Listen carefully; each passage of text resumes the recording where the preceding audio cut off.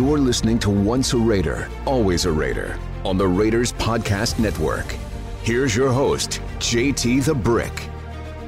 Ira Matthews, one of the greatest rookie seasons in Raiders history, a Super Bowl champion, former running back, and a great return man on kickoffs and punts, and great friend of Cliff Branch. Ira, how you doing? I hope you're having a great summer. Thanks for doing this. JT, how you doing? My pleasure. I'm doing great. Looking forward to going to Canton. Yes. For 2 days to see our good friend get inducted to the Hall of Fame.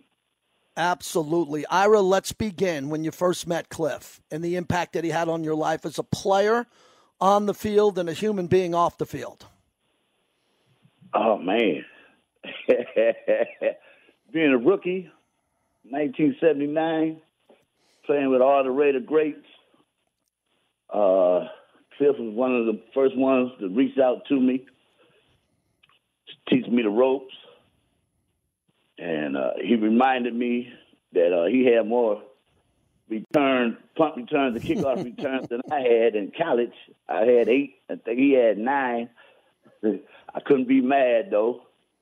But great friend of mine, his family, and my family became real good friends.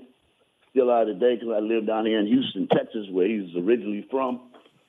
So I always get a chance to hang out with his sisters and his kids and stuff like that. But one of a kind. Absolutely. Ira, you were very fast, and you had some great moments. That 104-yard return against the Chargers, one of the great videos that the Raiders archive here. What was the difference with Cliff's speed? Real time when you saw him. Maybe in practice he's going 70, 80%, game day warming up, and then you see him real speed in a game. What was it like?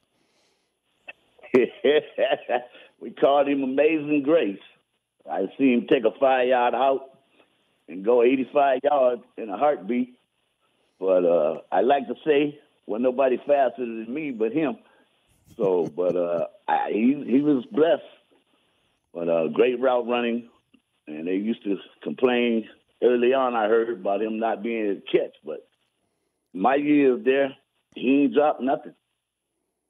Isn't that amazing? Because that's true. We talked to Freddie B about it, and Coach Flores has mentioned it too, the struggles that he had. And a lot of young players have struggles and receivers. He's not the first wide receiver that had the case of the drops. Jerry Rice might be the most famous of all time, to be the GOAT and the greatest of all time. But Cliff had Freddie around him, and he mentioned we played a soundbite of Raymond and Warren Wells and then all the great players that were around him.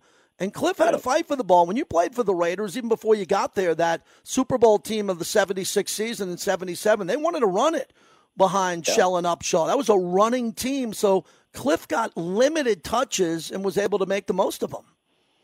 Oh, yeah. I mean, the game has changed a lot. It's more passing. You know, you couldn't throw no 50 times when we was playing. Mm-hmm. You had to get a whole bunch of quarterbacks. Quarterbacks come out to stand.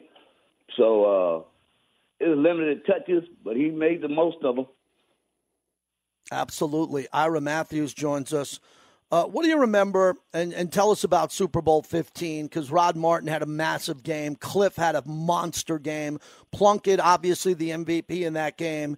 You dismantle and destroy Philadelphia. Dick Vermeil, rightfully so, finally has his day in the sun. He's getting inducted that weekend too. But what do you remember about Cliff and the party and the lead up to that and what that game meant to him? Because that was one of his greatest performances.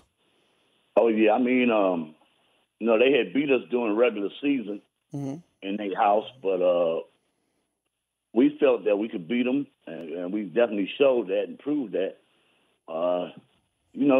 Total team effort, and we was down there to do business, and that's what we did.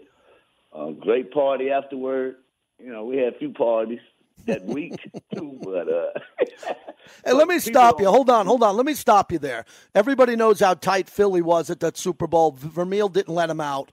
Literally, they were so wound up. And for your team and Coach Flores to let you run through New Orleans and Bourbon Street early in that trip, did that loosen you guys up? Was there ever a point where you were a little bit concerned, or how was practice that week? No, I mean, we like you say, we didn't have no curfew the first 3 nights, maybe 4. but we had to be at breakfast between 7 and 9 just to make sure, I guess, we were still living. But it was sort of like just being at home in Oakland. That's the kind of vibe that we had. It was just another regular season game. That's how you got to prepare for it. But we worked hard like we always did in practice. And, it all proved to be right. That's how we won that game. So what was it like when Cliff passed away? Where were you when you got the news that he died suddenly? We all saw him as an ambassador for Mark Davis in Vegas. We all expected Cliff to be with us for decades. Tell me, Ira, where were you when you got the news? And I can't imagine what you were going through that day and still. Oh, man. I was sitting at the house here in Houston, Texas, and we got a text. We got a group text. It's got to be about 15 guys on there. And Cliff had passed, and we couldn't believe it.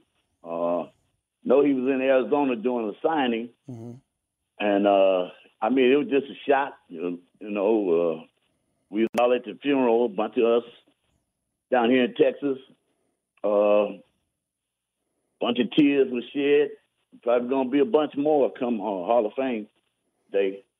But it was a shocker to us. Ira, you played the game. I didn't. I'm just trying to do my job and get the word out about Cliff. But I think a lot of people, when they went to Snakes and they went to Coach Flores, it was all about, these guys should have been in 30 years ago. What a disrespect not to get him in. And Cliff falls into that category, too. He should have been in 30 years ago. But I would sense, and you tell me if I'm wrong, that Cliff would want a party. And if he was there and alive, he'd have that pinstripe suit and 3 rings on, and it would be a party. So what should we do for Cliff as the Sea of Silver and Black takes over Canton? What do you want to see at that party? What do you want to see that weekend? Hey, it's going to be a Raider Nation party. We're going to have a party, and we're going to make sure they know, voice our opinion that, yeah, it's a shame he should have been here a long time ago in the Hall of Fame. And we just talking about him now. It's some other guys we know should be in too. Mm-hmm. Yeah. But it's going to be a great, proud day for the Silver and Black when he gets his induction. Thank you, Ira. I'll see you in Canton. Look forward to having a great weekend with you there. Thank you so much for doing this. My pleasure, my man. Love you.